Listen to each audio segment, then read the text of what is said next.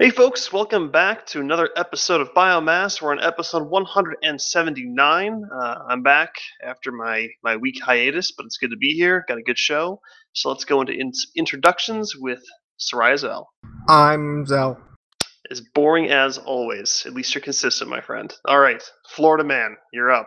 Hey, what's up, everybody? My name is Bait, and I am the show's resident Florida man. Currently booking my ass down Kernan Boulevard so I can get home to a better setup so I can contribute to the podcast. Which is more than Zell does, but hopefully you do not die in a horrible podcast-related car accident, and you'll make the news, and then we'll probably talk about you. So it'll be great either way. So get back safely, Bates. All right, Jay, you are up. Yes.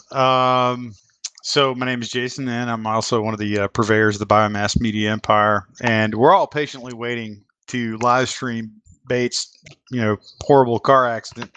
At which point we'll make sure he's okay, and then we will ridicule him as though there is no tomorrow. The only thing I've got going on for 179 is, interestingly enough, that is actually the entry for the number 180 in UrbanDictionary.com.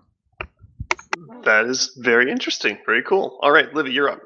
You have to push the push to talk button. Am I? There you are. Welcome back. No, see, why did you answer? See, you let him hang for about 3 seconds. I'm still Fritz from Bourbon Street. Oh my god. I'm Livy, playing blogging. Yes, Livy and I were in New Orleans this last week and survived Bourbon Street. So that was certainly entertaining. But I am PokeDraven. I help host the show here, and Livy and I do our Dungeon Crawl series on YouTube. Missed a few release dates in the last few weeks. I've been traveling everywhere, but we will be getting back on that this Monday, so tomorrow, as of this recording. So I do appreciate your patience, but we are back for the show. So here we go. So starting at the top of the list here, we've got movies and entertainment. Black Panther got a new trailer for its cinema debut. What'd you guys think of that one? Looked pretty cool, actually. I'm kind of interested in seeing this one. Yeah, I'm burnt out beyond reason on superhero flicks, but this is actually pretty hyped. It looked pretty cool. I think it looks pretty badass, so it should be good. What about you, Zell? I know you're a purveyor of the superhero genre. What do you think about it? It looks good. We'll see. I think it'll probably do pretty well. Yeah, I mean, it's like I said, I'm burnt out on this stuff, but it's good to see some pretty hype trailers coming out. So it should be good. I hope it does well. And it looks like that one is actually coming out next year, February 16th in theaters. So still a ways off. Got 4 or 5 months to go, but we're getting there, and hopefully it does well. Well, the one thing I do like about it is that this is actually a pretty marked expansion for kind of the Marvel Cinematic Universe. They're definitely taking us to a place we have not seen before, which I think that's actually a good thing. And it looks pretty sharp, actually. So this is. This has the potential to be quite good, actually, I think. Yeah, and I think that they could do some really cool stuff with it, and it certainly touches on some interesting points, and I think they could really go somewhere with it. So, like I said, I do hope that it does well. I'd like to see it succeed. Well, what it looks like it does pretty well is it really kind of like Wakanda in the comics is this really interesting sort of environment that you don't see in a lot of other comics. So ostensibly, when you look at it from the surface, it's like your standard sub-Saharan Africa country, third world-esque type kind of environment. But under that is this incredibly technologically advanced society that basically goes to great lengths to hide that from the rest of the world. And there's like some heavy overtones of mysticism here and there, but it is a very real kind of almost Asgard-like flavor to it, like when you see it in the comics, and I think they've carried that over really well, at least in the trailer that we saw so far. So I'm kind of interested to see how they explain a lot of this, if it's tied more to the cosmic realm, or if it's how do they kind of explain this in the Marvel universe? Because effectively, Black Panther is basically a combination of Tony Stark and Batman and probably Captain America. I mean, he is an incredibly powerful entity in the Marvel universe that kind of would pop up every once in a while until he became an Avenger. And so how they're going to spin this is pretty interesting. It'll be kind of neat to see what they do. in terms of how they play this character out. I like the actor though. The actor was really good in the last Avengers movie. So I'm kind of interested to see how this plays out. I'm actually kind of excited for this. Yeah, and like you said, I think that they're diving quite a bit into Wakanda and actually focusing pretty heavily on that, and not just straight, action the whole time. It looks like they're trying to get into kind of the political world building and what's actually going on in this area. And I think that should be really interesting to kind of, because like you said, it's an environment that you don't typically see in the other parts of the universe. You get a little bit of in the Asgard, where it's kind of this mix of what we perceive as magic and technology. But a little more close to home, I think. So it should be pretty cool. I'd like to see how it does. It'd be good to see. It's interesting you say that because I think, don't quote me, it's been a while. I think Captain America's shield is minerals or something that it really is a tie-in to how every society hush. It's vibranium. Yeah. So vibranium. Yeah, no, and that is they don't really explain that very well. I don't think they went too much of that into the Marvel movies, but you're absolutely right. It's a predominantly vibranium, some kind of weird alloy, but it's literally, I think, the only place in the entire Marvel universe that you can find it is Wakanda. So it's like, people from like other worlds don't have that. So it's got this. It's very kind of Deus Ex Machina. There's almost like nothing it doesn't have in it. Or there's all these fantastical properties it has. It goes way beyond adamantium, which is like the classic kind of Wolverine trope of the unbreakable metal. It's not quite that way.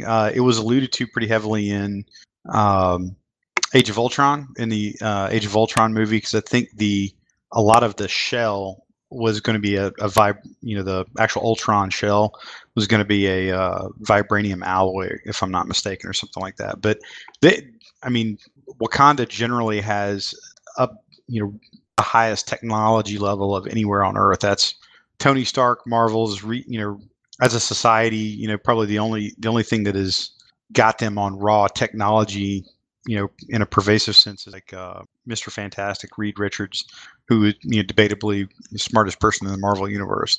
But like I said, the character of Black Panther I've always really liked because the way they portrayed him is really absolutely has the money of Tony Stark / Bruce Wayne, the morals of a Captain America, a different set of morals, different set of like a very different cultural background, but definitely the upstanding super kind of moral high ground kind of guy, and he's just incredibly efficient. He could pretty much hold his own with about any other Avenger outside of like something ridiculous like anybody versus the Hulk or something like that. But it's I'm very glad that they were able to actually put this movie together, because I don't think a lot of people actually know who Black Panther is until here recently. That it's not really caught the public attention, but he's always been a fantastic character for Marvel.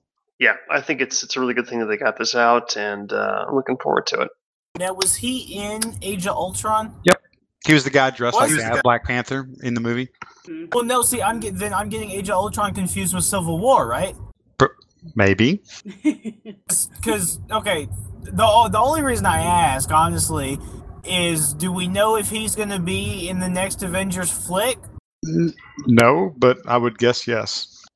Okay. Yep, good stuff. And so, like I said, that's coming out in theaters February 16th, 2018. So we're getting there, but should be good when it does pop out. Also looks like The Punisher got another trailer. This is going to be a Netflix show. Again, I'm probably not going to watch this one, but damn, that trailer soundtrack is pretty badass. I got to say, it's got a real good mix of the Metallica there. Oh, Punisher? Yeah. Yeah. Wicked good.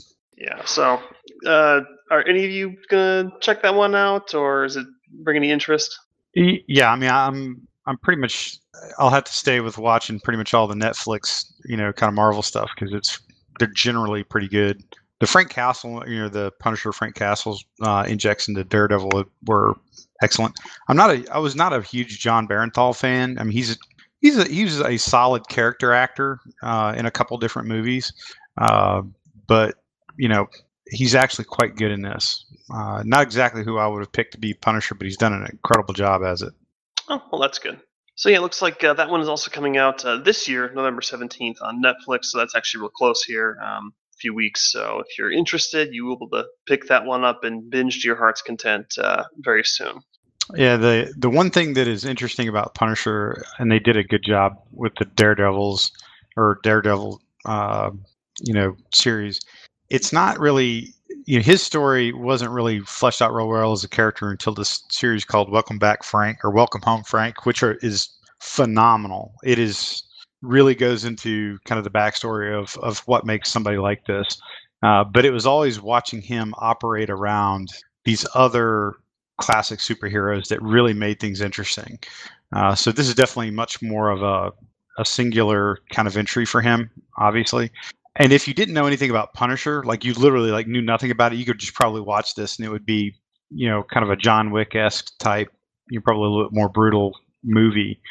But it's when you put him in the context of a bunch of superheroes, he's like that flip side of the superhero. He's like, this is what a superhero isn't. But ultimately tries to fight for some of the same things. So it's pretty interesting. Like I said, I think it looks good. All right, sounds good. So moving along here, kind of an interesting tidbit. So we've known for quite a while that Han Solo is getting an origin story movie, and this is kind of be one of those Star Wars stories, not part of the main lineup, but in line with like Rogue One, where it's kind of a side story, not part of the main saga, but just kind of explaining the backstory or an event or that sort of thing. And so Han Solo was obviously a popular pick, kind of a young Han Solo origin story. Finally gets a movie title, and it's literally just Solo. One word, very simple. Just kind of want to get people's opinions on that. If they like it, if they don't like it. It's been kind of hotly debated if it's a good title or not. I was just kind of curious what you guys thought about it. The first thing I want to say is that I had to pass over like 2 different websites where I refused to click on because their entire title was like, they've announced the title of the Han Solo movie, and then like the start of the text would be like, so yada yada yada, it's coming out soon, this and this, and they finally announced the title.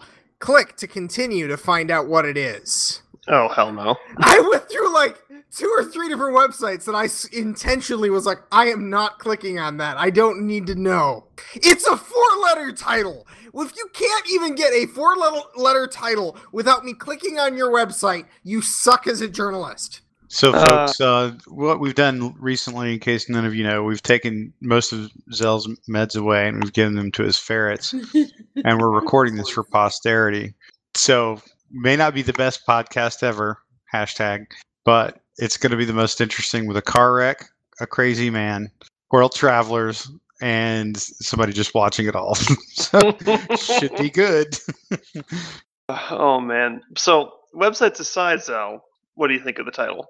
It's 4 letters. Sounds like he's going it alone. Yeah.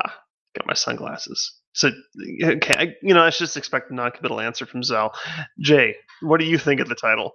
I think it was a safe. Honestly, it was a safe choice for a title, and they probably need safe and conservative choices right now. Reference this movie, but just based on the, all the rumblings of how much of a grease fire it has been up to this point.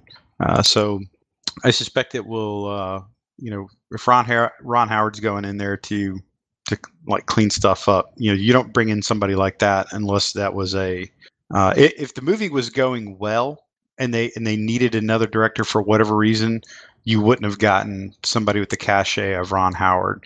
Ron Howard was probably brought in as much for his name and reputation as any sort of directorial or writing capability that he brings to the table. You bring in somebody like Ron Howard when you're making a statement that no, this is under control. So I think the name is a safe choice. It could have been named almost anything, I guess, but it's pretty good. I do like the fact that, you're starting to see like a naming convention of like a Star Wars story, Solo, a Star Wars story, Rogue One, a Star Wars story. I really like, I'm very excited for what you could do with with these one-off movies that don't have to be tied in to anything. And that has a lot of potential to it in a way where, sort of Marvel has their bread and butter is a well-crafted and integrated universe throughout, 20 some odd properties now over the last 10 years. But Star Wars, they've got their, these huge tentpole trilogies that they work off of, and they've not really capitalized really well outside of those things. You could definitely say, like Clone Wars, stuff like that. They've had some success. Star Wars Rebels, those are definitely more geared toward niche audiences, kid audiences, stuff like that, and they'll like pipe in some more far-reaching stuff. But with Rogue One, they really opened a lot of doors into what else could we do around this, around this property, so to speak. And I think if they can turn the Han Solo movie into something that's not a farce, and B, doesn't absolutely, set on fire anything that people like about the characters, that they've got a chance to keep, to kind of keep it going. I'll be honest with you, I think that was a huge gamble making a Han Solo prequel movie to begin with. You're taking in one of the most iconic characters in screen history, with one of the most beloved actors in modern memory, most popular actors in modern American cinema. You're really rolling the dice with a guy that almost nobody's ever heard of playing the title role. So I think they could have chosen some safer options as opposed to a Han Solo movie, but they, I got to give it to them. They're rolling it big. One of the cool things about Rogue One was the fact that they could work that movie around a lot of other things that happened in the Star Wars universe that were familiar, but they kind of had to build those characters up, and you were excited to see where the characters went. Here, you kind of really know this guy's entire arc for the most, other than this small slice that we haven't seen, because we caught him fairly young, so to speak, and you were with him for 35 years all the way to the point where he died. So I'll be interested to see kind of how they work with this. So all in all, safe choice for a movie name. I don't get too hyped about movie names, but kind of interested to see which way this one goes. I think it will be interesting because if I'm not mistaken, in the old in the expanding universe before Disney killed that one, Han, wasn't he like a dropout of like the Imperial Academy or something? If I'm remembering correctly, at least that's what he was at one point. I mean, I think it was the Corellian, version of it or whatever. Yeah. It was. Okay. Like the pants that he wore with the red stripes on it in the first movie. Those are called Corellian blood stripes, and you get that being like an officer or officer cadet or something like that. Okay. Yeah, it'll be interesting to see how much if they are going to write a new origin story for him, seeing how much that will play off of, I guess, what's been established but isn't canon anymore, if that makes sense. Yeah, no, I'm with you. I really hope that they do not have. I've heard some rumors about having some Darth Vader, scenes or cameo. I really, really hope they don't do that. I truly hope they do not do that. It would be okay if there was like a Boba Fett, shot in there somewhere, but I think that would kind of take away from using. If you just use Darth Vader like that, like you're sprinkling salt on a meal, it doesn't work. I feel like that's what they would be doing with Boba Fett as well. But, well, I don't know. I mean, it would make more sense with Boba Fett in that world because he runs in that world. It would not make sense to have Darth Vader interacting with this dude. Okay. Yeah, because I mean, like the use of Vader in Rogue One was entirely appropriate and extremely well done. That was top tier. But like Jay said, it doesn't really make sense because he wasn't really connected to the Han Solo until episode 4, 5, 6, where you started to see interaction like that. And I think to put it in there would cheapen the game. Yeah, it was. He has history. Yeah, they've got history. There's a reason he wants to kill him. Well, no, so you're right. Okay, if you take the old expanded universe out, the reality is Boba Fett runs in the same strata or circles that Han Solo did. He's a smuggler. He's done all kind of stuff. Boba Fett's a bounty hunter. Blah blah blah. They absolutely knew who each other was. They might not have interacted that much, although there's a lot of expanded universe stuff that implied that they had at least in multiple kind of varieties. But I think Woody Harrelson is playing Han Solo's like mentor, like smuggling mentor. What would be really good, you could easily have a showdown with a younger Boba Fett, like putting the habeas corpus on Woody Harrelson or something like that. Something like that would work out really well. That would make sense. Yeah, I mean, there's a lot of ways they could go with it, but like you said, the title was definitely very safe, close to the chest, straightforward, which is actually probably pretty appropriate given the character the movie's about. So, I think it's all right. I'm looking forward to seeing how well they do with this, especially following in the steps of Rogue One being so top tier. I hope that they can at least come close to that mark because, like you said, it's a very iconic character, very important to cinema as well as the Star Wars universe, and you'd hate to see it put a bad taste in people's mouths. So I think the film will probably play it kind of safe too. They're not going to try to go too crazy with it, because if you screw it up, this is a really bad film to screw up, But yeah, so looking forward to that one. So Solo is coming out May 25th, 2018. So still quite a ways off on that one, but I'll absolutely be seeing that one. I'm, just all the Star Wars, everything has just been really top notch lately. So I'm pretty excited, and it'll be good to see, and hopefully it lives up to the expectations that people have kind of set for it. And you said May 25th for that one? Yes, May 25th next year. So ways off, but we've got episode 8 still coming up here in December, so I got my tickets ordered for that. So it's pretty exciting stuff. All right, so kind of moving along. Did you guys talk about Blade Runner at all last week? I don't think so. We briefly mentioned it. I think we were mostly waiting for you to come back, though. Sure. Okay, so I did kind of want to talk a bit about it. Livy actually went and saw it with me as well, so she can probably chime in on her thoughts. But yeah, so that was good, like really good. I was very, very impressed with the film. Incredibly solid. I'll probably go into light spoilers with this just because it's been a few weeks and it's probably safe now. I still haven't seen it, but Well, I can hold off if you want. Are you if you're planning on seeing it? I plan to see it. I just don't know when. So no, you can go ahead. No, we'll keep it. We'll keep it close to the chest. I don't think. Trust me, I think at this point he's probably already seen it on the internet. Fair enough. So Jason actually asked me this question when we talked about it briefly on Destiny about a week ago, but I'm going to ask him now. So Jason, is Decker a replicant? I think I am totally 50-50 on it. And the reality is I think that actually is one of the things that makes the movie work, that he is or isn't. Or it doesn't matter because it plays the same either way. I'm like 51% that he's a replicant.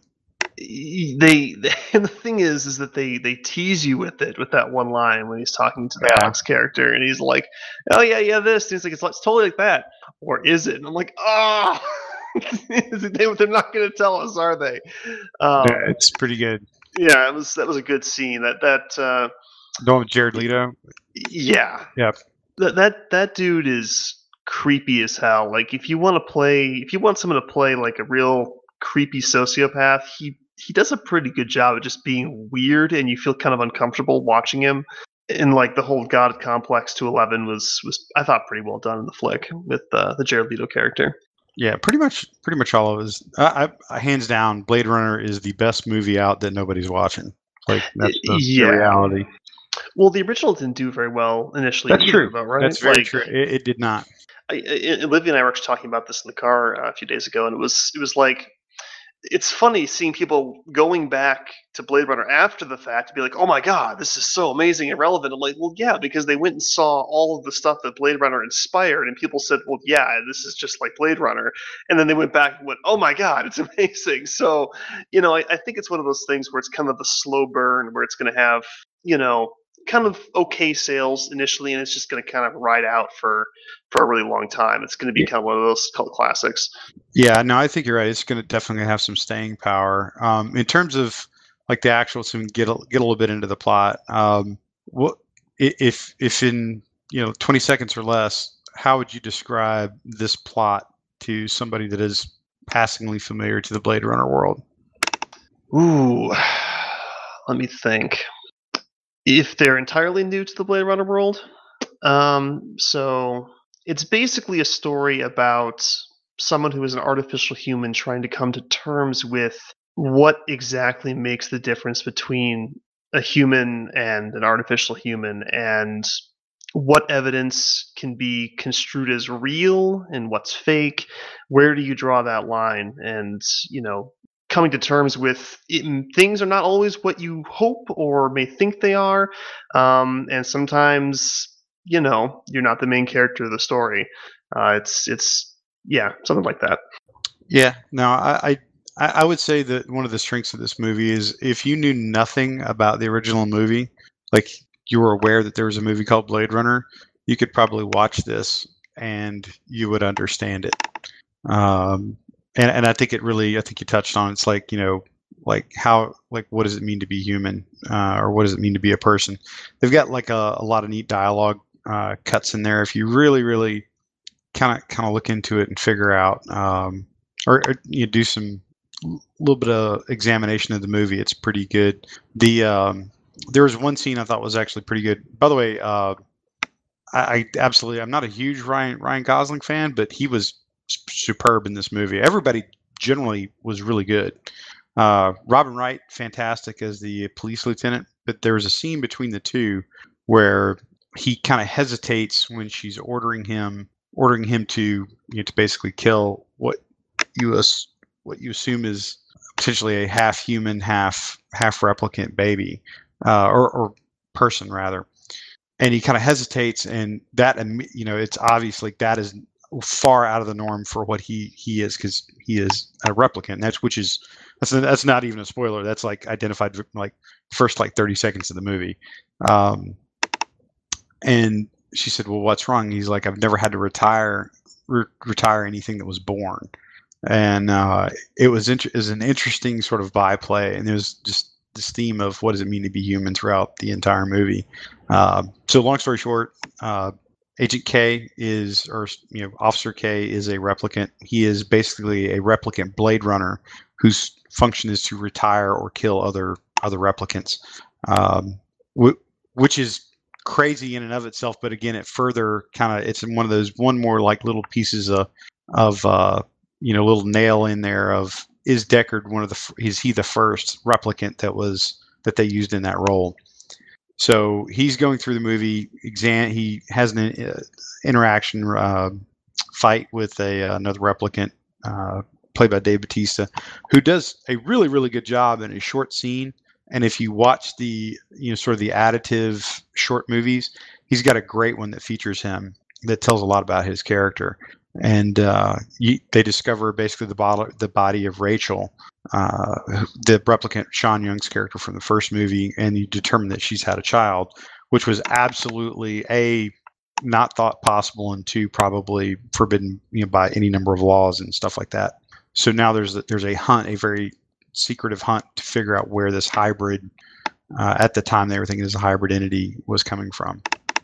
So, which then puts Agent K, the replicant, at odds with any number of different entities, whether it's his own police department, it's Neander Wallace, played by Jared Leto, as Pokey said, very creepily, and all of he's the sole person who produces replicants, which are effectively bioengineered humans, which was not explained very well in the first movie, by the way, what they were. No, I thought they were robots in the first movie, and then this one they very clearly say no, they're straight up humans. They just are engineered. So it was kind of good to clarify that.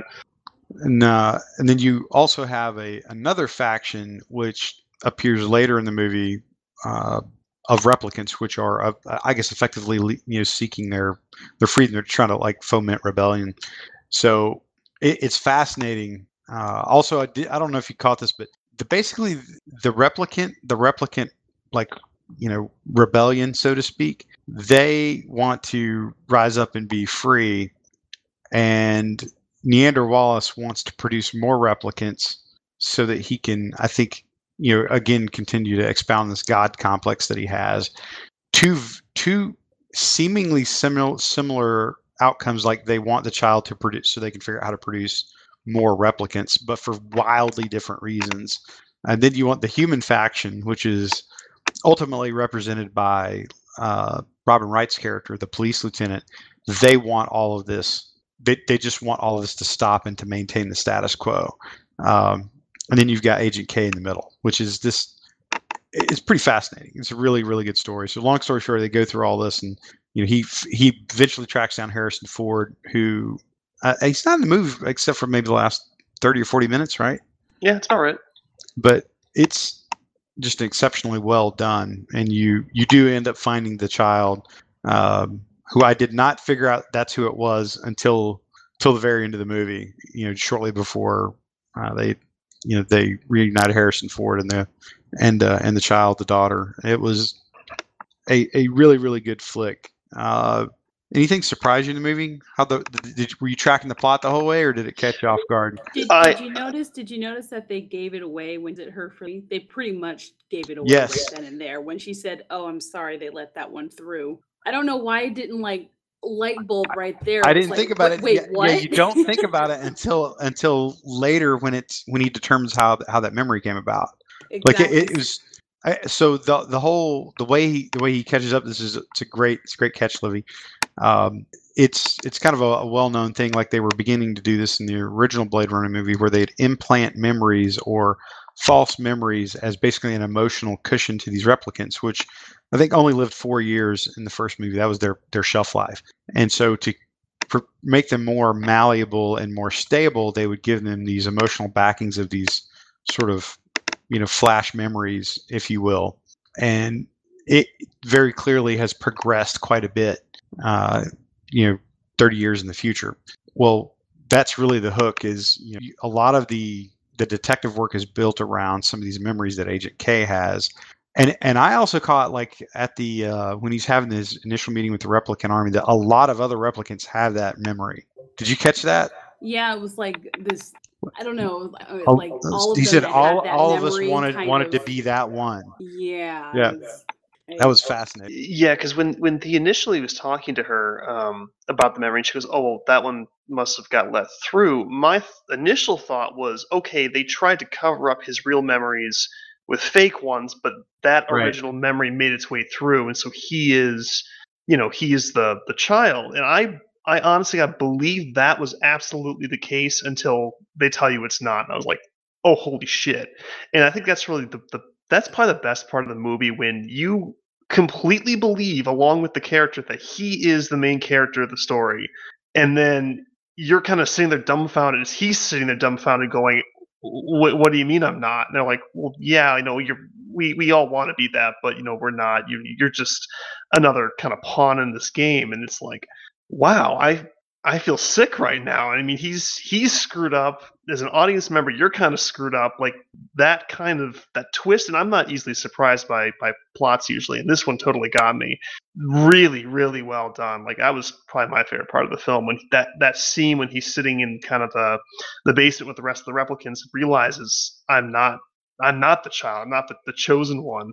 And then probably the scene following that, when he's walking through the city and sees the advertisement for his, AI wife. Yeah. Oh man, that was really, really well done. Well, the funny part, like, if the way I took that is, you spend a large part of the movie believing that he's half replicant, half human, or it's certainly heavily alluding to that anyway. And his acting over the course, this is where Gosling, he is a very talented actor. Over the course of the movie, his acting changes with the tone of the character very well. He did a really good job of this emotional arc of, like, basically building up to, hey, I'm human. I need to access, I need to, like, I want to feel more human emotions and go, expand sort of that emotional rise. And he goes through this wild set of emotions throughout the course of his discovery. And I think it was really like, he's like, once he determines, like, no, I am a replicant, but I still have I am a human. I have human feelings. That was basically his arc over the movie, which was phenomenal. I thought, anyway. Thought it was actually quite good.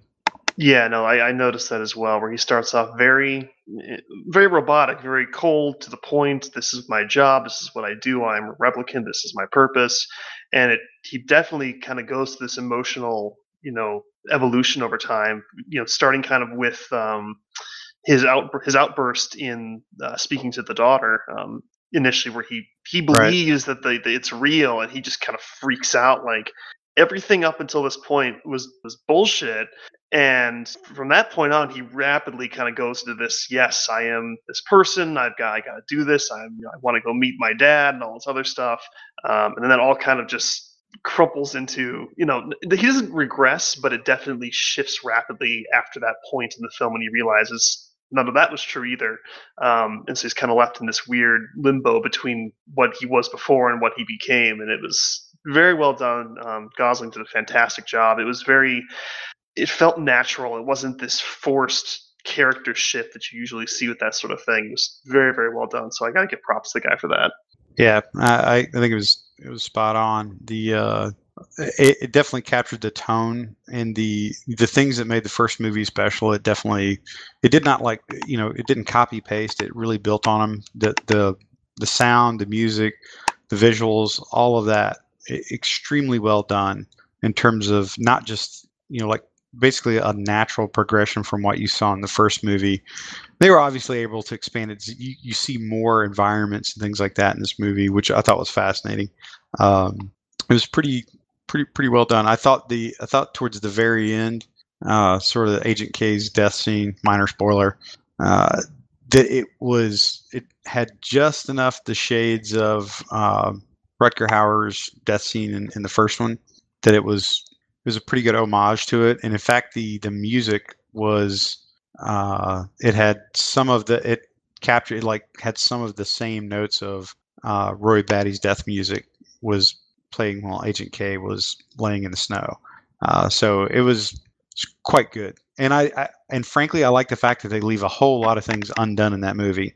And it's in terms of the very end. So basically the movie ends when Harrison Ford meets his actual daughter, who may either be like the child of two replicants or the child of a human replicant, but at that point it doesn't matter. But there's just this huge swath of major league issues that are absolutely left unresolved because ultimately they didn't matter that much to the characters that were, that the movie was really about. It was actually quite good. Yeah, absolutely. I think that and I like the mirror of, like you said, the death scene where he's instead of laying in the rain, he's laying in the snow. Very similar kind of feel to it. And the fact that they leave things open is good. I think that a lot of what made Blade Runner, the original, good was the fact that you weren't entirely sure of everything that was going on. But like you said, it didn't really matter because the film wasn't about events. It wasn't really about, what happened. It's about the idea behind what's happening, what makes a human, what makes a replicant, and you actually put it quite well when you said, is it a child between two replicants or a replicant and a human, and it doesn't matter. And that's actually kind of the whole point, is that at that point it doesn't really matter the difference between a human and a replicant because it happened, and that's what's important. And I think that just overall the message was very solid, very well wrapped up. The plot flowed well. It was a long movie, but it felt really well paced. I didn't feel like it was rushed or anything. Overall, just extremely, extremely solid. I'd give it a 9.5 out of 10. Like, it was really damn good. Probably the best film I've seen in several years. Yeah, no, I'm on board. Livy, your thoughts? How'd you like it? I loved it. Of course, I watched it when I was very young, so I've watched it many times. Of course, asking people now when I'm adult, have you seen the original? It makes me sad, but I really enjoyed it. I think it needed to be, as long as it was a slow build, a detective follow in it from really understanding what humanity is, thinking about another jewel, what that means, coming back to, and really. So I think they answered and didn't answer a lot of questions. The one thing that just annoyed me, and I forgot her name, but Leto's sister, Love, she cried a lot. Yes. And I'm like, why are you? Well, it was kind of weird because, I was thinking about that too, because the first time you see it was when Leto kills a replicant that was just born or squeezed out of Go-Gurt tubes, if you will. And it took me, about halfway through the movie, I figured out what he did, which was, remember she said, hey, do you want to see the new model before you leave? And he's like, yeah, of course I do. What he was doing was trying to find out if that She was fertile. if she could give birth. Mhm. And once his little eye robots told him no, he kills her, and she's crying, and you're like, I thought she was going to be a much more sympathetic character throughout the movie, and ultimately it turns out she's not. It's very clear that she has been around long enough to develop some emotion, but it's just really tightly controlled and under layers and layers and layers, because she is effectively the right hand of the person that created all of the current replicants. Mhm. But it was, you're right, she did cry a lot. That was interesting. Yeah, her character is probably one of the weaker ones. I think I wasn't really feeling it. Like, it wasn't bad, but it just wasn't on the same level as a lot of the other actors. Yeah, no, I would agree. I mean, she definitely there was a lot of like little nuances going on with what she was doing, but in terms of if you need like an antagonist, she was doing fairly well. Getting her nails done while she's like doing a basically a Yes. Orbital close air strike. support mission. Yeah, it was like that's pretty good. It's like, do you play Eve by chance? Hey, did you catch what I was saying, Pokey, about like the difference between replicants and humans? How it's incredibly obvious when you see them together. Well, and that's what got me thinking about the original, because Decker actually fights. The fights with him felt like replicant on replicant, but when Kay gets he got his ass kicked a lot. He did, but not like the guys in the junkyard. Like, Kay just like ripped like 10 dudes apart in like 3 seconds. It was like, holy, okay, yeah, you do you. It was not even close to being a contest. So I mean, yeah, no, that was nuts. And that's what kind of got me with thinking, because initially you don't even realize that Kay is a replicant when he's fighting the Dave Bautista character. Initially, you do shortly after, but I'm like, okay, this is kind of like the first film. He's kind of getting his ass kicked, thrown through a wall and stuff, and you're like, oh, okay, so he is a replicant, all right. And then you get to that scene, the junkyard scene. You're just like, oh, okay, someone turned cheat codes on this guy. Yeah, he's straight up like, Bane breaking Batman over his knee on a guy, and then shoots 4 guys in the face in like half a second, John Wick style. It's pretty good. Like, the action scenes were kind of few and far between, but they were extremely well done in the movie, and they were very much delivering on a point. Did you see the Dave Bautista, that little 7-minute kind of short with Dave Bautista? Yes, and that was along the same lines, where it's like they didn't even have a chance, and he was like effortlessly just like, yeah, these are humans. Well, they're easy. That's what I was trying to get at. It was like, if you watch that, like that whether you watch that before or after the movie will definitely change how you view some things. If you see it before, that's the last short story that they released, and it happens, I think, within days of the movie starting. Because I think that's the last thing you see in that is a guy picking up the phone going, hey, we got a rogue skin job down here. He's calling the cops, which ultimately puts Kay on his trail. That is, when you see that before, you're like, okay, well, I know that one tells me a lot more about Dave Bautista's character, that he's much more human than you would be led to believe in what you saw in the movie, because the way he interacts with that family, and you can basically see he's got a form of PTSD is what it looks like to me. And just the way he just manhandled or like replicant handled those people. Oh my God. Oh yeah. Yeah, no, that was good. And then when you see that, you're like, there's no way that Kay would have held his own with that guy unless he was also a replicant. And also, like, you do catch, like, towards the end, like the Freya, the replicant rebellion leader, she's like, he let you kill him. And I didn't quite get that until I saw the short, because I was like, yeah, Bautista probably could have like ripped that dude's head off.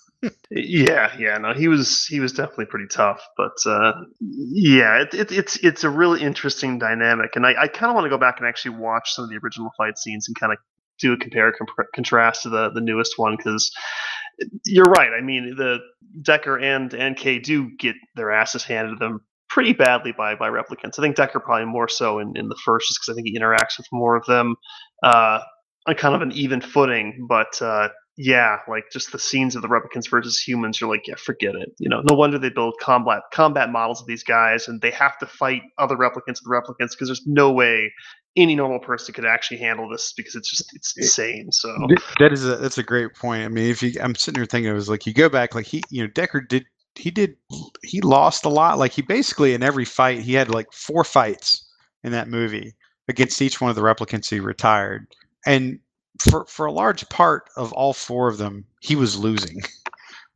He wasn't losing as bad as the little scavenger guys in the junkyard lost to Agent K, but he was not. He was certainly not winning most of that. So it's it maybe goes back to what you said. May have another little bit of piece of information, like whether he was potentially a replicant and just maybe not. He was strong enough to survive, but not maybe he wasn't accessing the same capabilities the other ones were. Yeah, and I mean, and at the end, they obviously don't want you to know because they kind of troll you a bit. They go, well, yeah, because you were a replicant. It goes, but were you? Do you know? Are you sure? You're like, okay. So clearly the point isn't that it doesn't matter really either way, which I thought was pretty good. So but yeah, overall, the film was just fantastic. It's a really, really good one. If you haven't seen it, we pretty much spoiled everything, but go see it anyways. It's really a treat, and it's definitely worth your time and money. So I think it's a probably solid 9.5 out of 10. Very, very good flick. All right, so let's move along here to some more gaming-related stuff. I won't spend too much time on this, but one thing I wanted to go over that popped up last week, Oculus Go. So Oculus is the company that makes the Oculus Rift VR headset, kind of a mid-grade headset that requires a PC to run. We've talked about it quite a bit on the show. So Facebook, who owns Oculus, they acquired them shortly before the original headset came out, announced last week that they are producing something called the Oculus Go.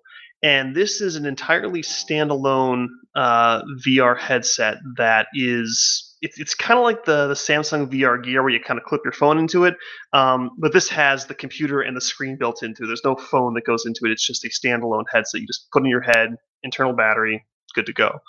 And so this is actually coming out for $200, which is really, really low. It's actually surprisingly low, considering the VR Gear is $100 that still requires the phone. The fact that this is an all-in-one package for $200 is pretty impressive. So it's got a 2056. It's a 2560 by 1440 resolution, which is actually higher than the current Oculus Rift at 2160 by 1200, which is also the same as the HTC Vive. LCD screen, so it's actually really high resolution, all things considered. And it's significantly higher than the PSVR, which is at 1920 by 1080. So, already we're seeing a big jump in the resolution of VR headsets, which I know is something that Zell and I have commented on, that it still feels a little low for what it is. So the fact that they're able to push that higher already is really telling, which is largely why I've been holding off on buying any significant headsets so far. So that's good. Integrated audio, so it's got like headphones kind of built into the strap, so you just put it on your head. There's no earbud or anything. It's just you put it on, you're good to go. Makes it a little bit easier for people to kind of pass it around, share it at a party, whatever. So that's pretty cool.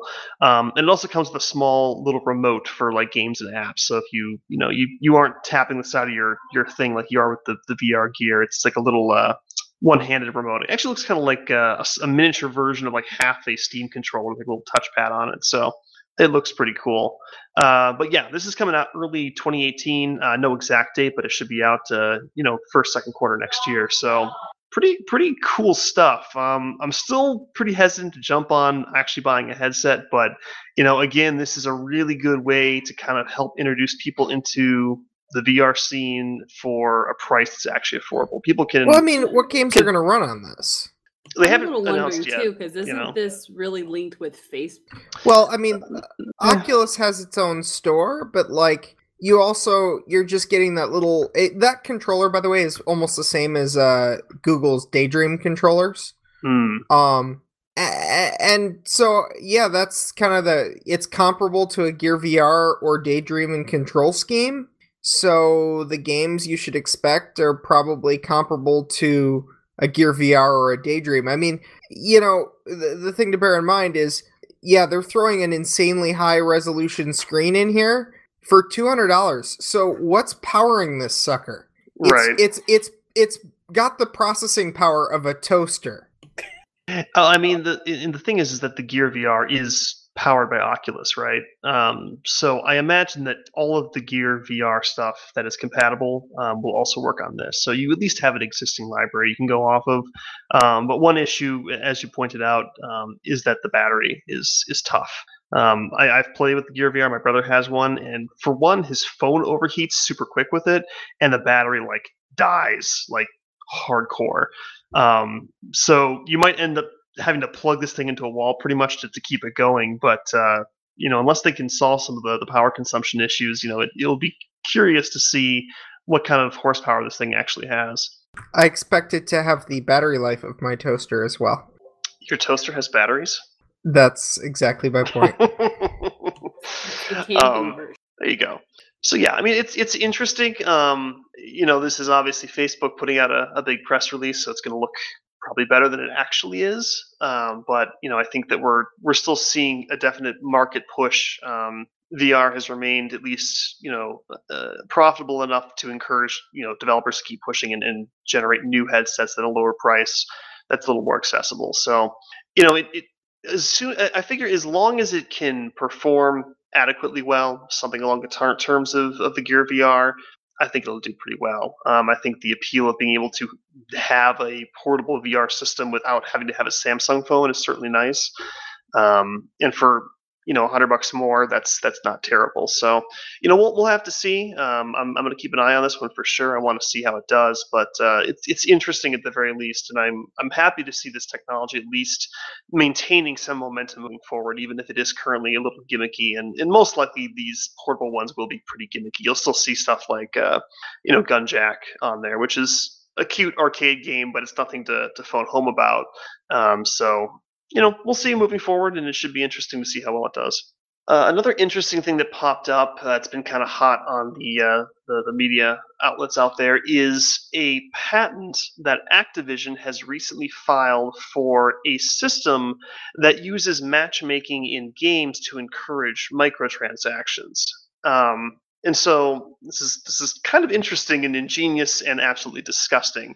So basically, the idea is that if you are someone who has purchased something in a game, that with like premium currency, right? So that item you've purchased may or may not give you an advantage in the game or anything that's terribly tangible, but you have it, right? You, under this system, are more likely to be matchmaked with someone who is newer at the game and has not purchased that item.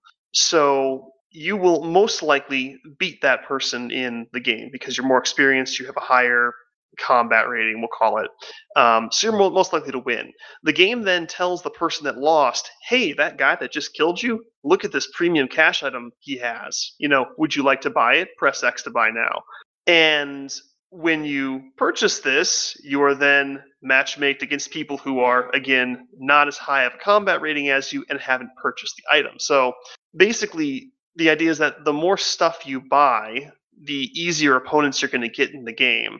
And if you're the person getting stumped, it tells you, hey, if you buy this thing that the other guy used that may or may not have helped him kill you, you will in turn be rewarded by getting easier to people to play against. So it basically encourages you to keep buying if you're already buying, and it encourages you to buy if you're getting your butt kicked because it will make the game easier for you.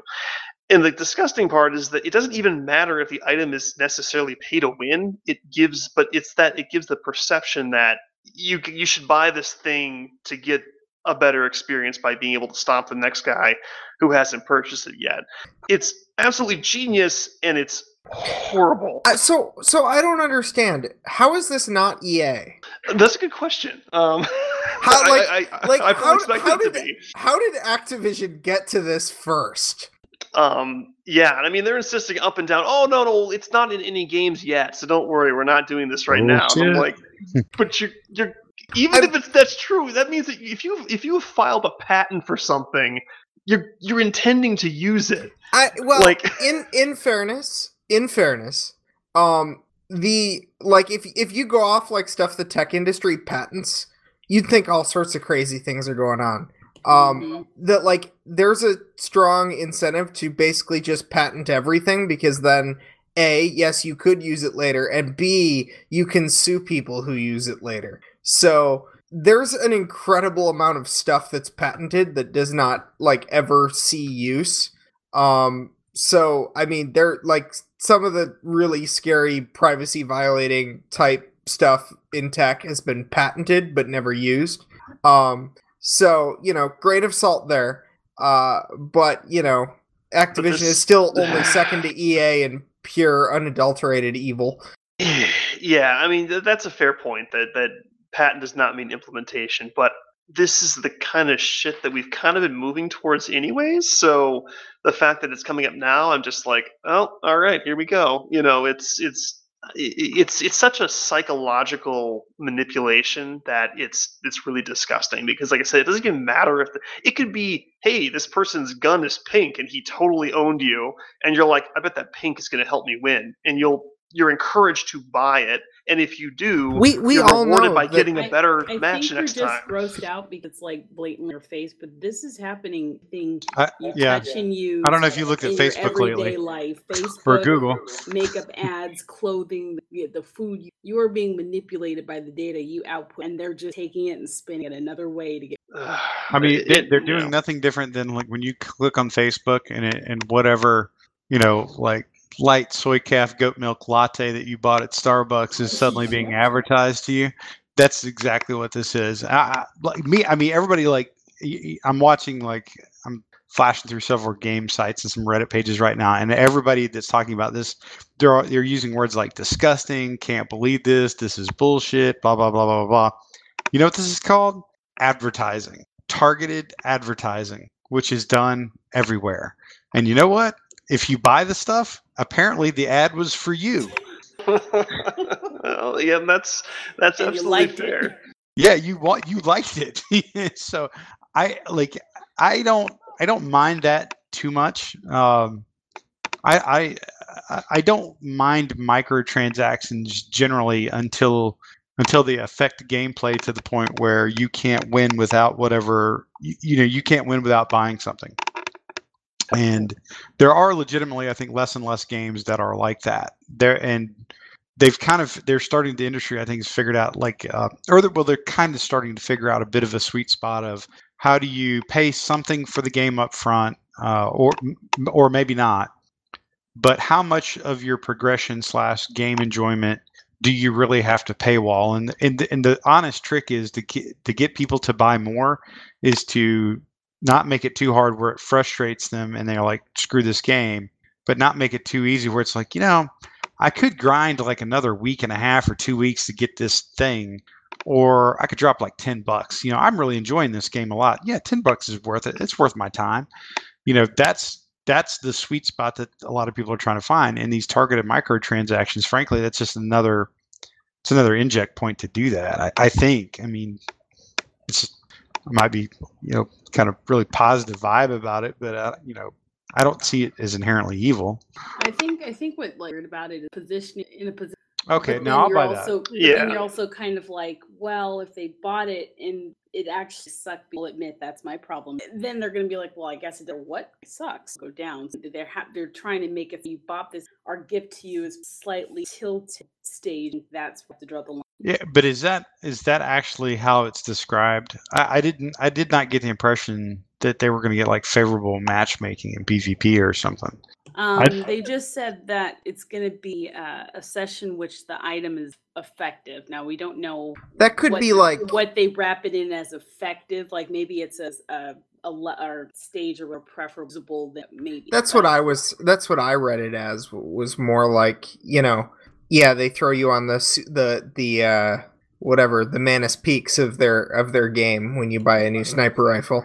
Oh, Or check maybe out the team you up callback. where there aren't many snipers, so you can beat. Who knows? Yeah, and to be clear, the targeted advertising, whatever, I don't really care about that. If it's like, because I mean that could be a good advantage. Like if some guy's got like a really slick looking character skin and you don't know where he got it from, and it goes, hey, if you like this character skin, you can click this button and get it.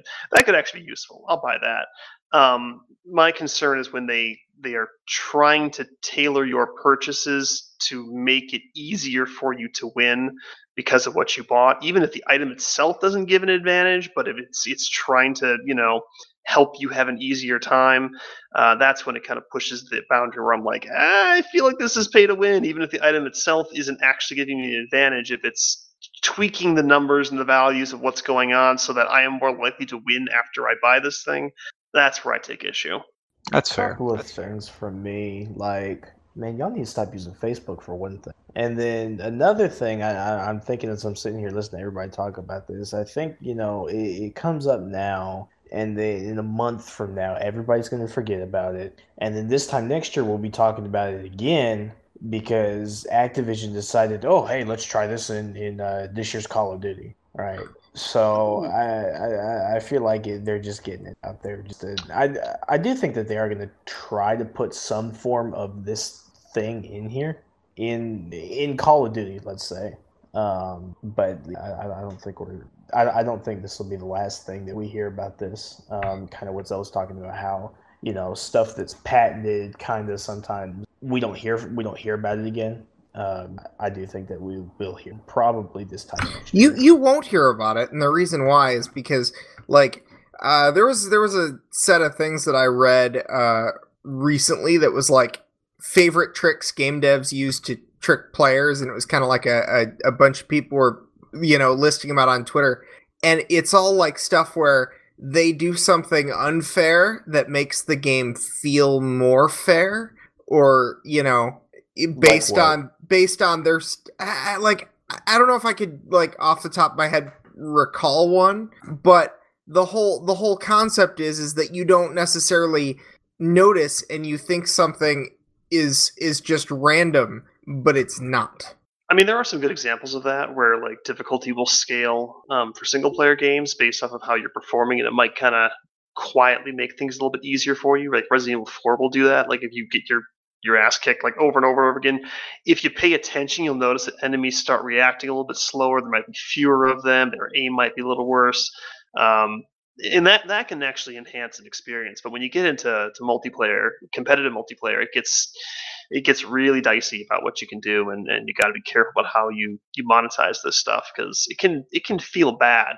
Like what Bait was talking about. Let's say in a year from now, if Activision puts in a thing where it allows you to go in and see the cosmetics that the other guy bought, everyone will instantly go back to this thing and go, well, if you're showing me what he bought, then clearly you must be, tweaking matchmaking based on what he purchased, so that he has he's better than me.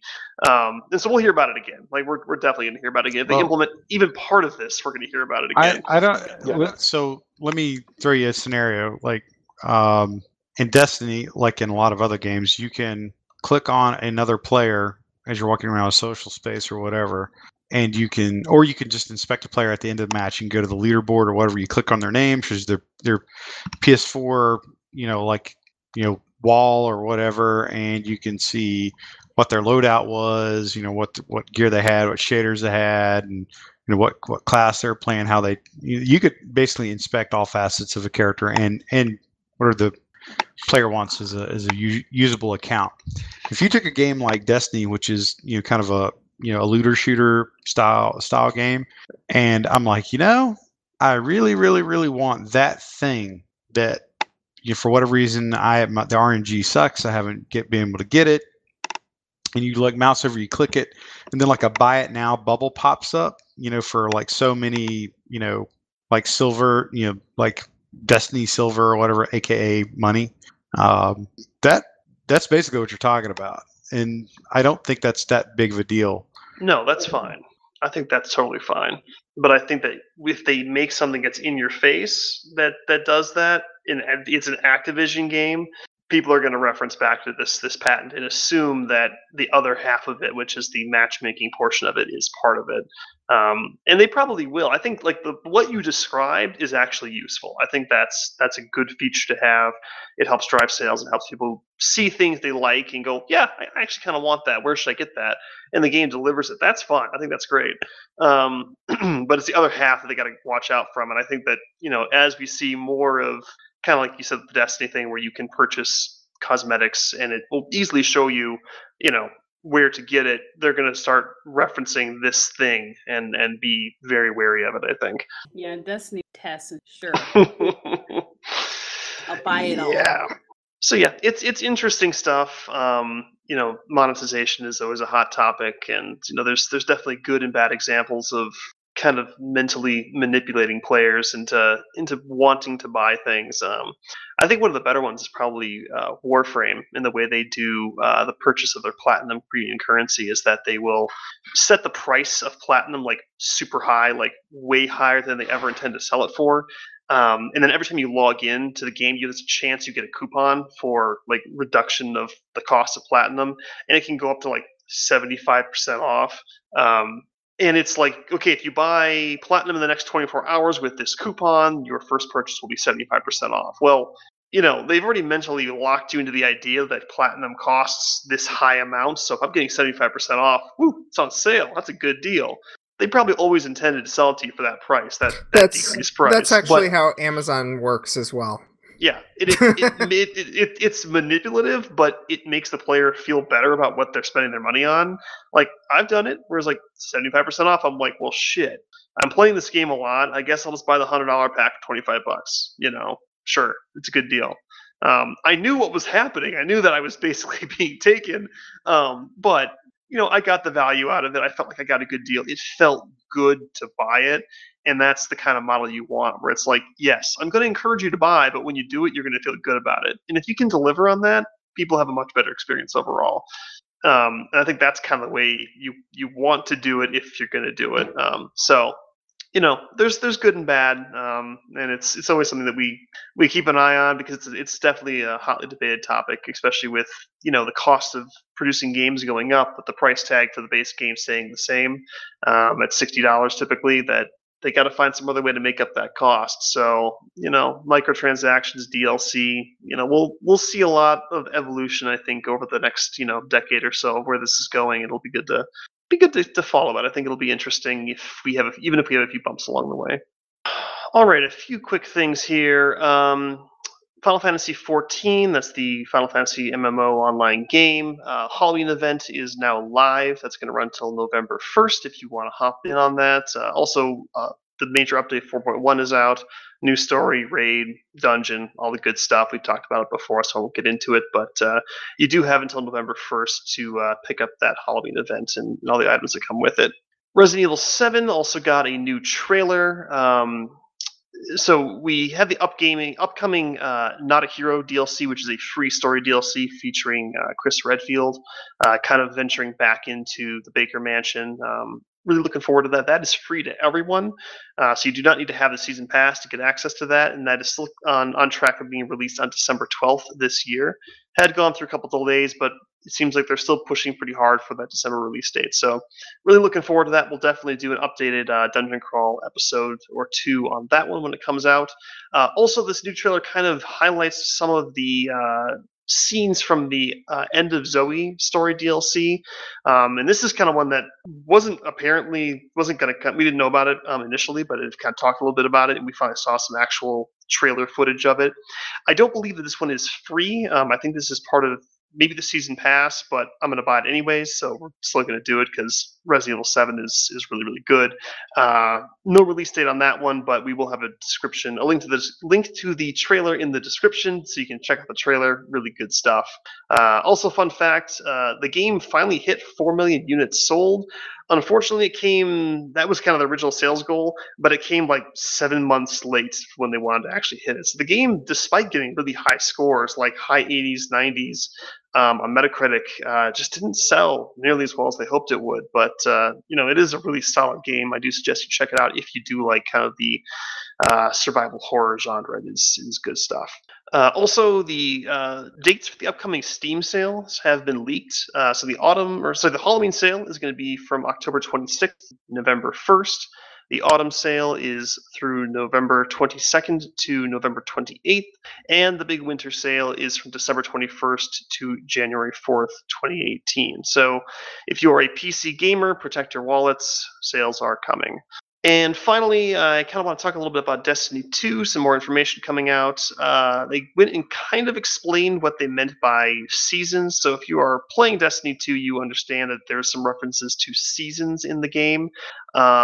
And what they kind of described it as is a season is something that happens, there's about 4 of them every year, so probably about 3 months long.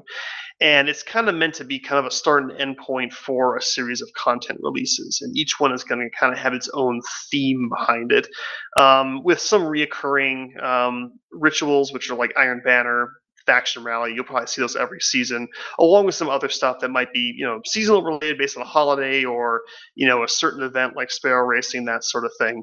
And that'll be a little bit different each time the season kind of restarts. Certain items from Bright Engrams, which are kind of the cash up items, those will be swapped out. So I think, like as an example, the exotic ramen eating emote will be swapped out for a mic drop emote. So you'll see a few things disappear from the cash shop and some new ones coming in. Well, you just actually got the ramen one this last week, Livia, so you're good. I know, but I want one. So yeah, if there are some cash shop items, they are in a sense limited edition. They might return at a later date, but if you want certain ones now, you'll either have to grind for experience or purchase some Bright Engrams for silver, which is unfortunate because they are very, very random in what they drop, and it's difficult to get specific items, which is largely why I have not purchased them. But if you do play the game a lot, you can get them just through leveling up normally. Iron Banner is going to return in Season 2. It's going to be a little bit different. Kind of one of the main gripes about Iron Banner is that if you wanted to get the special edition gear that was Iron Banner themed, it was pretty much just grind for tokens and hope that the engrams you got dropped what you wanted, which was kind of a pain in the There was nothing random about the random number generator that garnered that loot. To tell us where Saladin touched you, what happened? Of loot. Anecdotally, along with a whole lot of other people on the interwebs, 40 some odd packages, and all I got was like gloves and boots, like no chest piece, no helmet, no nothing.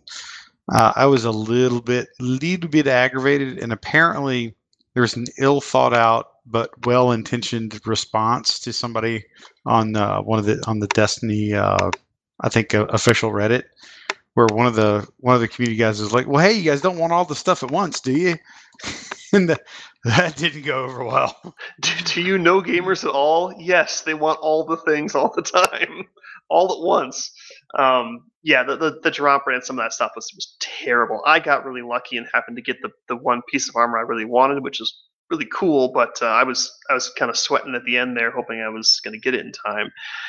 Good news is that when Iron Banner returns in Season 2, you will be able to purchase items directly from Saladin for legendary shards and tokens. So you'll still get the care packages, the engrams that are randomly generated with, whatever you may or may not get, but you should still be able to purchase, the things you specifically want a little bit easier. So you can at least kind of snipe the things you really want, then keep playing to get, a mix of the stuff that may not be as important to you. So that's kind of how it was in Destiny 1. I have no idea why they changed it for Destiny 2. I like being able to just straight up buy what I wanted, but that's a good change coming from Season 2. Iron Banner will also be returning again during Season 1, most likely after the PC release of the game, which is this is coming Tuesday, actually, October 24th. Most likely to let all of the PC players try all of the events that the console players have already done. The changes to Iron Banner will not be in this next iteration of during Season 1. It's only going to be during Season 2, so it'll be 2 months or so before that one comes in. So a bit to wait on that one. So the next one will still be the same BS, but much needed changes will be coming in Season 2.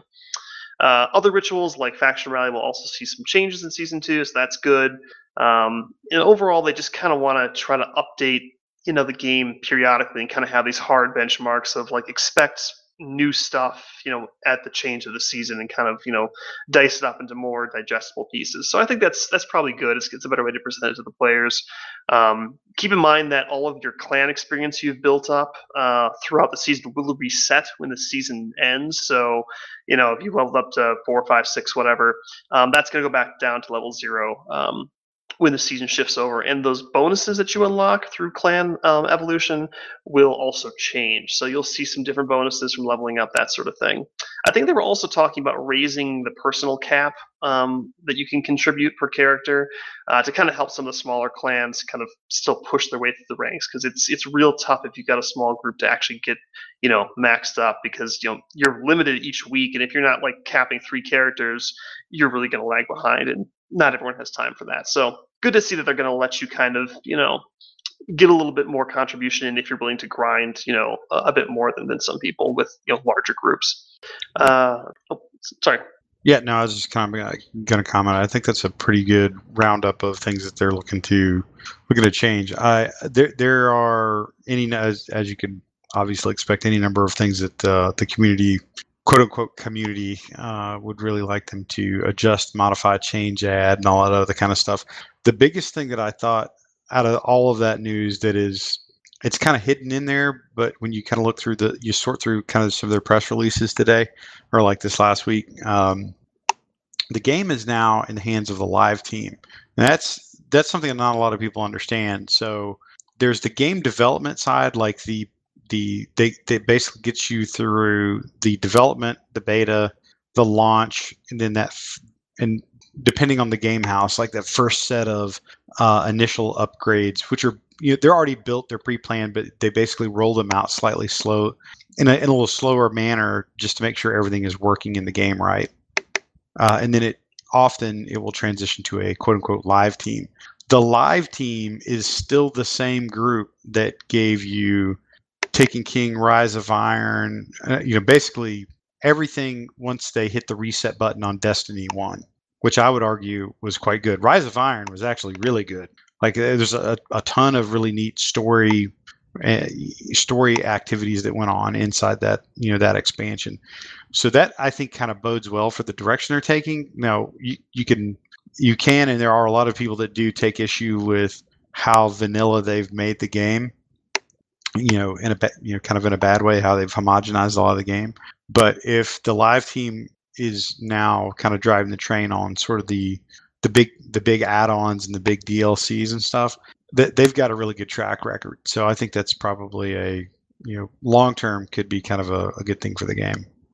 Yeah, I agree. I think that they clearly have more of a set out roadmap of these are the things we want to do, the kind of content we want to bring you. This is the pace we want to deliver it at, and that's really good. It's going to help satiate people's desire to keep playing and have a constant stream of new stuff to kind of work on. And I think that's going to be much better for kind of the community as a whole. So I'm looking forward to it. I think that they will deliver pretty well on that, because like you said, some of their past work has been quite good. So I'm excited, even if I've kind of capped out right now about how much I'm playing. I'm kind of moving on to some other stuff, but I'm sure they'll inject something, in a month or so that'll bring me back in. So I have faith in them.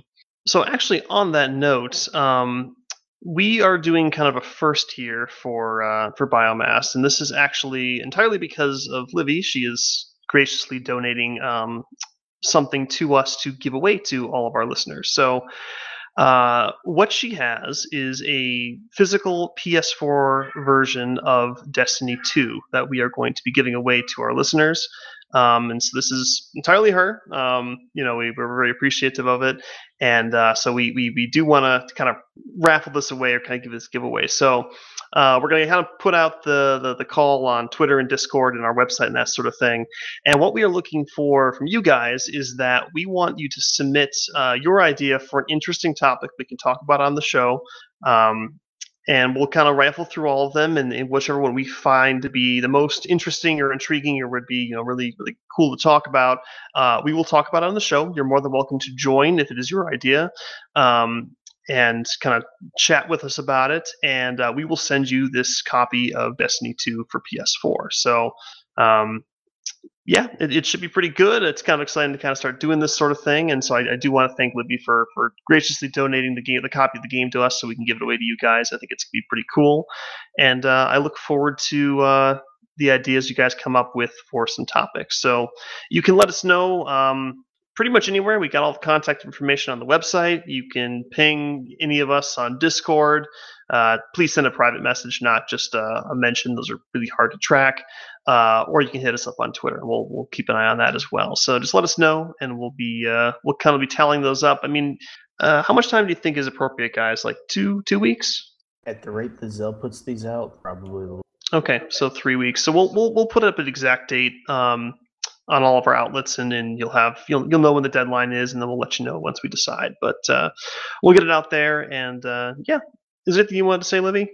No, just pain. Yes, play Destiny 2. It's painful. No, it's actually a pretty fun game. I do play it regularly, and we're hopping on there with Jay and my brother and some other friends of ours, and doing stuff all the time. So you will have people to play with. We're more than happy to kind of play with you if you need someone to run around with. But this is for PS4, just to clarify. So we don't have an Xbox or PC version, but this is for PS4. So thank you, Livy, and we'll get more details out to you guys real soon in terms of deadlines and when we'll announce all this. One last quick thing, just kind of something that's upcoming. Someone actually gifted me a copy of Grim Dawn on Steam. It is a kind of a Diablo 2 style isometric, RPG game. So looking forward to that. Ripley Riley's the one that donated to me. It was on sale, and I kind of had it sitting on my wish list for a while because I love Diablo games. They're really fun. So, and I'll try to find some time to give this one a shot, and I'll kind of give my thoughts on it. If you're interested in it, it'll probably pop up on one of the upcoming Steam sales. So we'll try to get that review out before then, and then you can watch to see if it goes on sale to pick it up for yourself if you're interested. So expect that in a few weeks. And with that, guys, I think we're kind of good on time here. About an hour and a half, maybe a bit less once we cut all the silence out. But let's do some shout outs. So, Zell, buddy, you're up. I will give my shout out to all the Halloween events that I'm playing. You didn't mention. So all of Blizzard's Halloween events are currently live. And that's my shout out for today. Okay, sounds good. Bait, you're up. Yeah, so I want to give a shout out to the local Oktoberfest event here in town that was held. I think it's still going on. Went out with some friends last night, walked around there, and that was entertaining to say the least. So that was a good time. What else?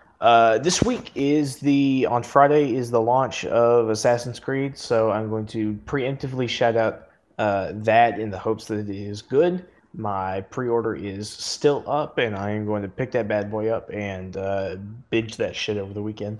All right, sounds good. Jay, you're up. Yeah.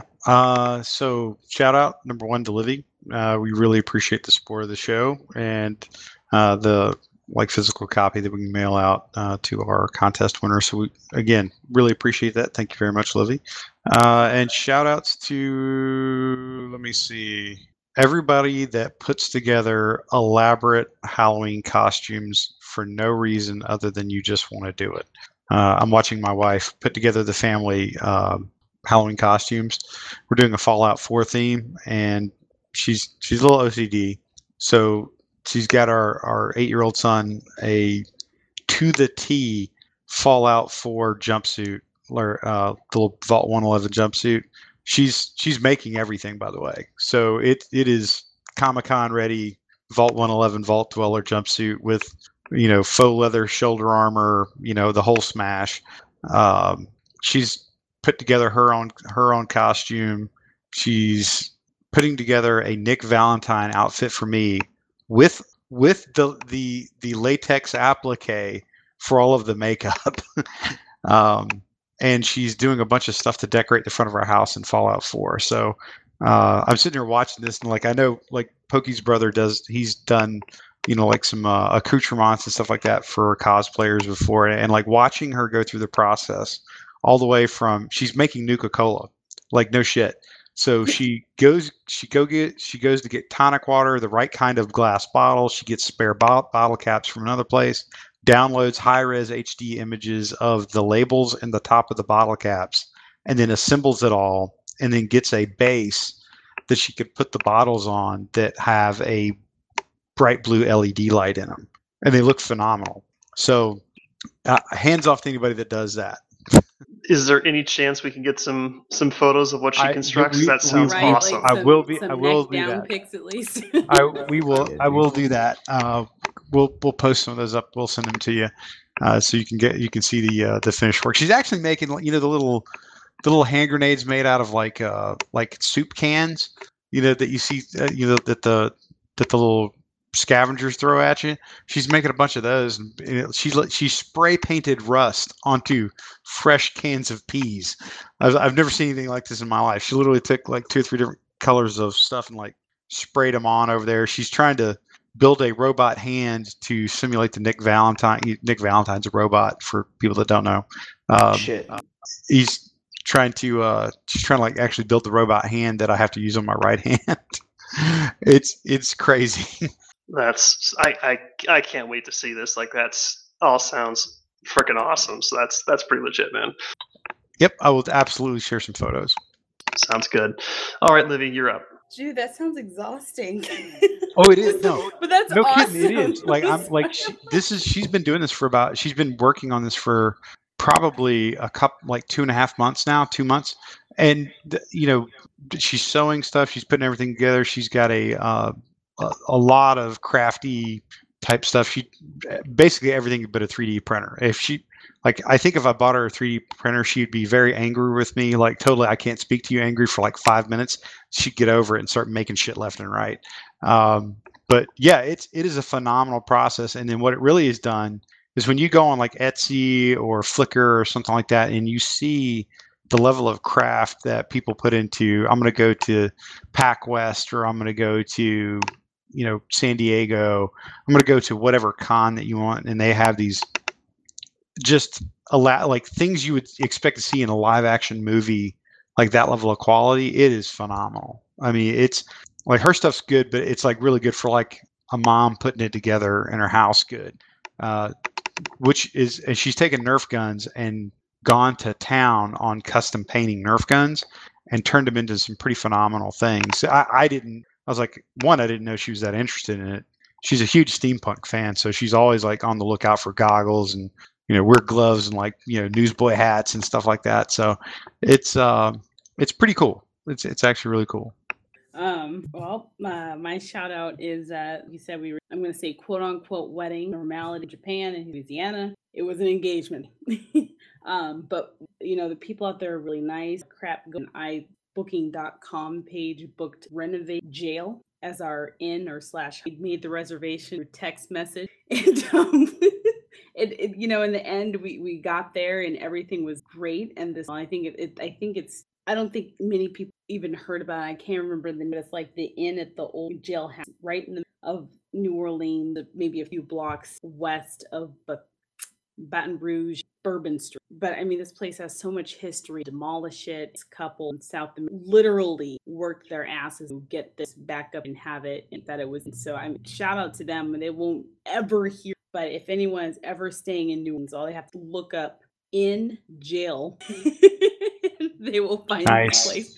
I'll have the actual name of it, but oh my god, it was amazing. Yeah, that was absolutely incredible. I'll have to send some photos to you guys of the interior. It's unbelievable. Very, very cool place. It's very unique. Much better than going to a Hilton or something. Just very, very cool. Good experience. My shout out is actually going to go. This is why I was gone last week.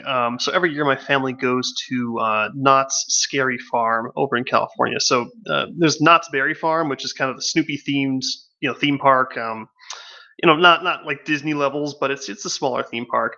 But in the Halloween time at night, they actually do Knott's Scary Farm, where they convert some buildings in the areas of the park into like haunted houses. Like, you go through like a maze or whatever, people jump out and scare you. And this year we went. It was absolutely fantastic. They really upped their game on a lot of the stuff. Very, very impressed. It was really, really good experience. So if you ever have a chance to be in California in the Anaheim area during during Halloween time, try to check it out. It's actually really really cool stuff. Not always great for like super tiny kids, but like if you got like 12 and above, or even if you're just an adult, it's a really good time, a lot of fun. So be sure to check it out if you get a chance to. But shout out to those guys, did a really good job this year, and I was very impressed. So good stuff. Pokey, are you guys still like running your own haunted house? We do it off and on. Not doing it this year, just didn't quite work out. But yeah, we do try to do that. And this year we kind of settled for just doing like a miniature version in our front yard. So but yeah, we try different things and we have a good time with it. Good deal. All right, guys. Well, it's a pretty long show, so we're going to wrap this one up for a close. Like I said, we'll get the details on our contest out. Thanks again to Libby for donating that copy of Destiny 2, and we'll get you guys the details. But, thanks for tuning in. If you want to be on the show, let us know. If you have any ideas for the show, be sure to enter the contest, and hopefully we can get something out there for you guys. And, yeah, thanks for tuning in. So we'll catch you next week, and have a safe night out there.